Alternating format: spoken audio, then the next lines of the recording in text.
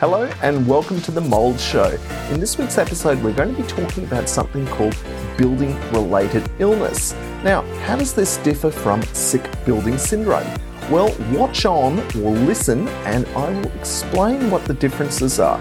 And how I'm going to be approaching this episode is to drill in and make a deep dive into a recent publication which has connected the dots between an occupational hygiene survey, that is a mould assessment inside a home, and then the medical findings. And this is for a family of 5 who lived in a water-damaged building for 6 years. And I'm going to be describing a lot of the issues and problems and reasons for not only the building becoming wet, but how the medical practitioners were able to deal and assess with this particular family. And I hope that this episode will be valuable for other people who might find themselves in similar situations where it's unavoidable that they continue living in a water-damaged building, and this might help you put pressure on either your builder or the insurer to accelerate the remediation effort. In any case, what we're talking about today is one family's experience with building-related illness. Now, this is a really important topic, and to deal with this, we're going to jump in and I'm going to be reviewing the paper. Again, you will be able to get all of this in the show notes. Now, if I pull up the paper that we're discussing today, it appeared in the journal Hygiene and Infection Control at the end of 2021. So it's highly relevant and topical. And the title of the paper is Building-Related Illness in All Family Members Caused by Mold Infestation After Dampness Damage of the Building. Now, it's a really important German study. It's been very well done. And again, I'm going to be putting all of these links in the show notes. So you will be able to pull these up yourself and get them. Now, what I want you to be aware of is that the context of this study began back in 2010 for this particular family, and it was a new home undergoing construction, and the end result of water damage was, as you can see highlighted on screen, massive mold infestation. Now, 5 of the family members, all of them who lived here, developed severe health problems. And so this case study investigates the extent and cause of the water damage in addition to the various visible and not so visible fungal infestations. And this was analyzed by a specialized laboratory just like mine. And we're going to be diving into exactly what they did. I've got the hard copy here. I've got the digital copy up on screen. And we're going to be going through not only the context for what occurred for this family, but how they went about assessing the family's symptoms. What were those symptoms? Were they the same for each family member or were they different? And there are also children involved in this case study. So this is a really relevant study for all those families out there who are experiencing water damage or have grandchildren who are concerned to go to their grandparents' house because it smells of mold or has had a known water damage problem. And also we'll be looking at the clinical findings because there's some unusual findings here which could impact on you.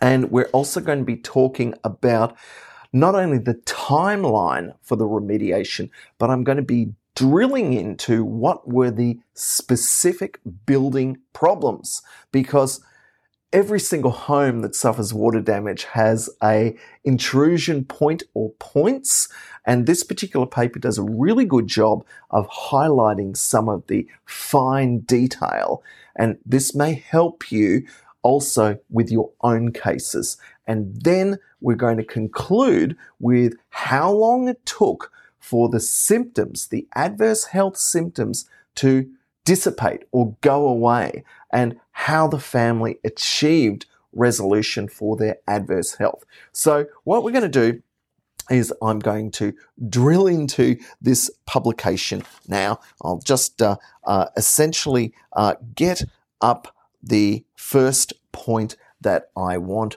to highlight for you.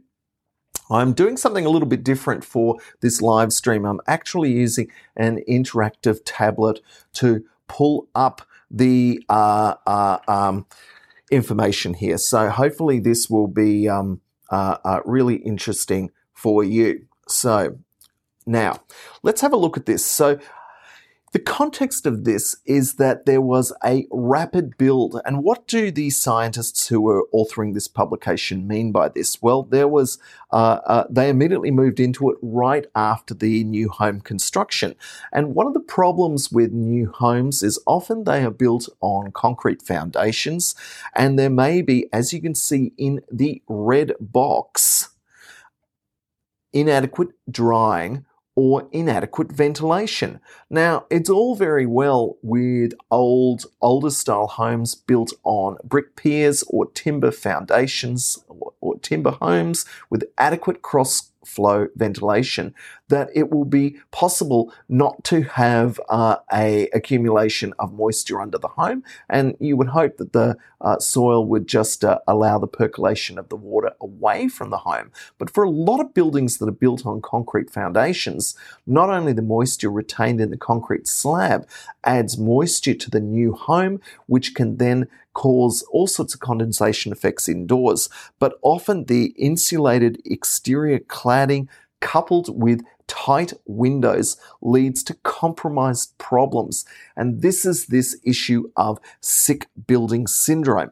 And sick building syndrome is defined next in this publication. Again, what I'm going to do is put up in the show notes for you, again, the link that will be available on my website and also on Facebook, is going to be focusing on this issue of VOCs. And what are these VOCs? Where do they come from? Well, they're given off by building materials, varnishes, paints and adhesives, wallpapers, floor coverings, carpets, even natural wood, and they pollute the indoor air. And these VOCs also are added to by something called MVOCs, or the microbial volatile organic compounds. And these are given off preferentially by molds, hence the prefix M for the MVOCs, and they contribute to the mold problems. And if these MVOCs get into your air conditioning system or the filters or the ducts in your home, they can add to problems with poor indoor air quality, and this impacts on people. And the issue is that typical symptoms after long-term exposure to this twin problem of VOCs and MVOCs include mucous membrane irritation to the eyes, nose and throat, headaches, unusual tiredness or fatigue, and sometimes even dry or itchy skin. Now, oftentimes people notice that their symptoms go away after they leave these contaminated or polluted environments. However, the point of this paper is to emphasize the fact that not all people who suffer adverse health symptoms are due to the VOCs or the MVOCs, but the mold and the mold spores themselves can contribute to something more serious called building-related illness, and the acronym for this is BRI.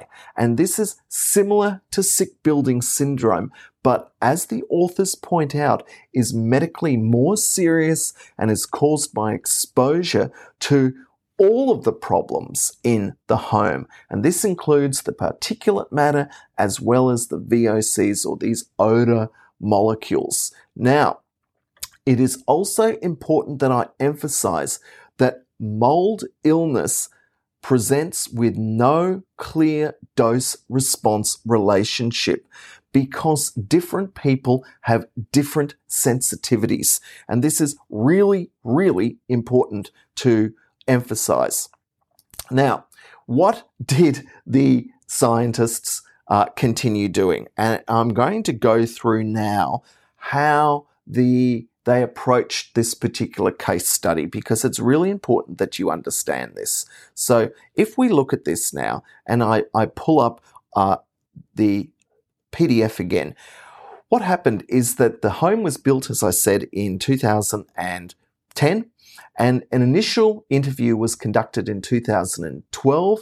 This included the complaints, and now this was carried out by someone like myself, doing an occupational hygiene or environmental medicine review of the property. And so discussions were held with each of the family members, and at the same time, the mould infestation was visually assessed, and follow-up investigations took place over the next couple of years through to 2020.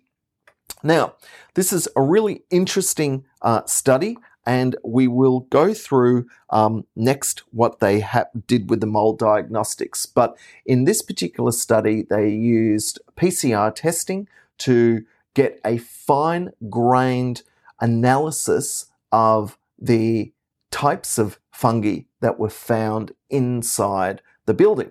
Now, this differs from spore trap testing or viable testing or tape lift testing, but essentially the outcome is the same type of data points. You are determining with a good degree of precision exactly what type of genera and species of fungi are present inside the home. And we're going to go through some of this information in a minute. Now, I just want to assess again or review for you exactly what happened. I want to set the stage for what happened to this family, because this story is representative of a lot of stories that I hear all the time. So in 2010, the family's home was completed. Right after they moved in, there was water ingress into the basement. And subsequently, or later in that year, there was severe moisture damage with black-looking mould that appeared firstly in the basement, and then in the next season, the winter season, it was also identified and noted in the sleeping area on the first floor.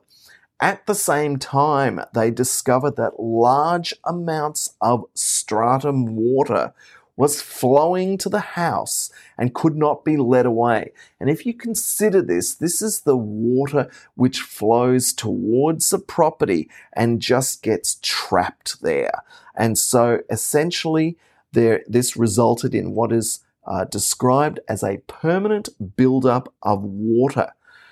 In turn, the subsoil softened and the building lost its load-bearing capacity, which led to a lot of movement of the building. And when the builder followed up to determine what was wrong, they discovered that poor drainage systems had been reused, and that this was a whole set of additive causes essentially connected with unprofessional building practices. And that is never a good idea. Now, what I also want to show now is a set of some of the problems that we see in properties. And so what I might do is I'm going to pull this up now. And so let's go through now some of the issues about what they discovered. And so they discovered that there was a lack of a soil survey prior to the start of construction. Now, you wouldn't think that that would ever happen, but I guess it does, and that's why this is highlighted here. So certainly for people who are undertaking new building constructions, ask to make sure that a soil survey was done, because you'll see when I drill into some of this further information that they reused some of the soil containing clay, which just moved the bad soil from one location to another. The existing drainage and pipe works were not checked before or during the construction phase, and the external basement staircase was not dismantled during construction. of the additional floor slab, so it acted as a conduit or a funnel for all of this incoming water. Now, the drainage design was bad, and over the years, this put significant pressure onto the property. And the basement also had unsuitable exterior insulation, which wasn't well matched to really the building type or the location of the building, and that there was no surface drainage away from the floor slab. And as well as certain standards hadn't been met by the building, which I assume were signed off on at the time. And furthermore, there was incorrect dimensions used for the ventilation system. So if you've got a poorly matched ventilation system, it means that calculations weren't properly applied during the design stage of the property, and this can have all sorts of flow-on effects to condensation and poor indoor air quality later in the life cycle of the property. Now, I want to move into now some of the specific types of mold that were detected, and I have highlighted some of the genus and species here just to draw to your attention that Cladosporium is something that you always want to look out for in your mold assessment reports. Same with Chaetomium, Scopularius, and Aspergillus versicolor, Acrimonium, and Aspergillus species. And if I zoom into the next column, the authors also point out that Aspergillus niger is a problem along with Alternaria. And in other live streams and podcasts, we've gone over some of the 7 dominant fungal species that you want to look out for, and this publication is really re-emphasizing the fact that a lot of these that I have just mentioned are the types of molds which have a significant impact on health and safety inside a home subjected to water. But again, I want to read out directly from the red box, which explains the outcome of this. And what it says is that undeniable health complaints in the form of building-related illness are associated with exposure to long-term residential mold infestation. And this is sufficient for the evaluation of causality. Comprehensive species identification was not mandatory, since all black mold species release microbial, volatile, organic compounds. And it is this which contributes to poor indoor air quality.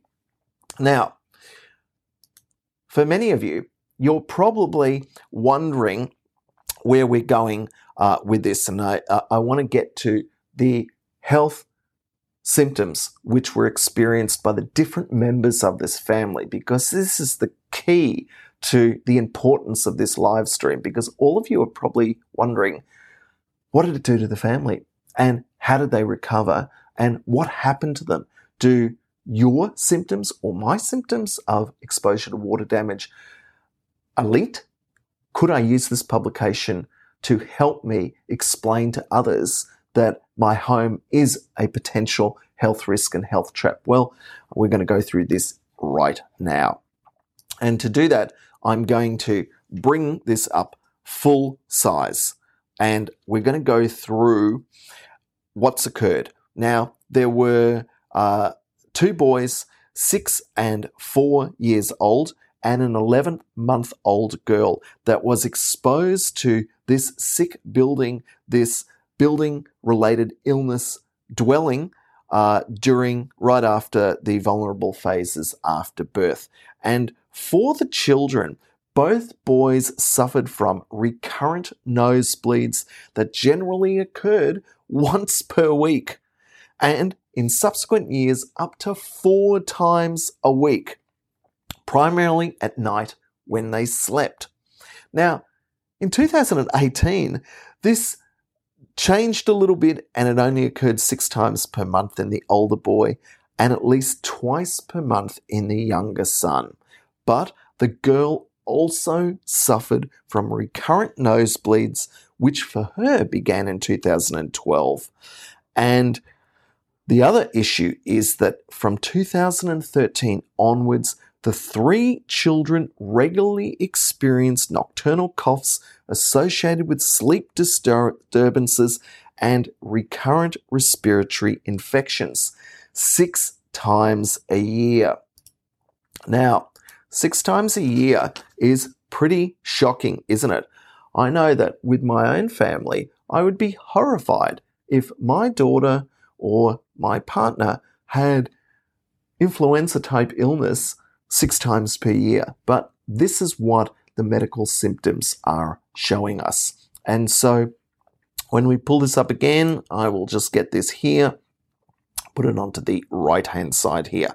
So the final set of symptoms associated with the children were concentration difficulties that started to become noticeable in both boys beginning in 2013. So this is this issue of brain fog or neuro attenuation. Or what do I mean by neuroattenuation? Well, it means the cognitive decline or changes in cognitive capacity through exposure to water damaged building interiors. Now, what about the mum?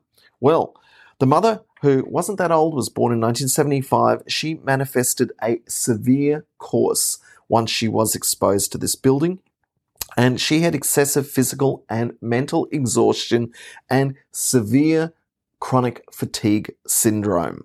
Now, she also had regularly occurring sore throat 5 or 6 times per year. And certainly in this era of COVID awareness, none of us want to experience a sore throat because that could mean that we've been exposed to the SARS-CoV-2 virus, but it could be a water-damaged building interior. Obviously, there are other issues, more common issues like severe headaches several times a month, chronic rhinitis, problems with word finding, concentration difficulties, forgetfulness, cognitive impairment, and even partial amnesia associated with reduced short-term memory. She had dry eyes, morning stiffness, and shivering from time to time, as well as extreme thirst at some times, even though diabetes was ruled out by her clinician. And she also suffered from menstrual disorders with irregular as well as increased bleeding. Now, this is just not a good idea, is it? It's not. I shouldn't say it isn't a good idea. It isn't a horrible set of symptoms which this family was experiencing. And the good point is that I should point out that obviously some remediation occurred because it's written up in the publication and it says after elimination of the fungal infestation in the mother's wardrobe, her symptoms improved slightly. What about the father? What happened to dad? Well, it says that the dad was only home for a relative short period of time every day. He was frequently on the road. He was significantly less exposed than the rest of the family. Therefore, his building-related illness was much milder. However, when he was present inside the house, he experienced a nocturnal irritable cough, rhinitis, and marked fatigue the next day. Now, what was the outcome? Well, unfortunately, the family were unable to successfully remediate their property and they had to leave. Essentially, they had to vacate. They had to change their place of residence. And this occurred in 2018 when the complaints were dominant. And following the move into another home, the father was free of all symptoms after 2 weeks.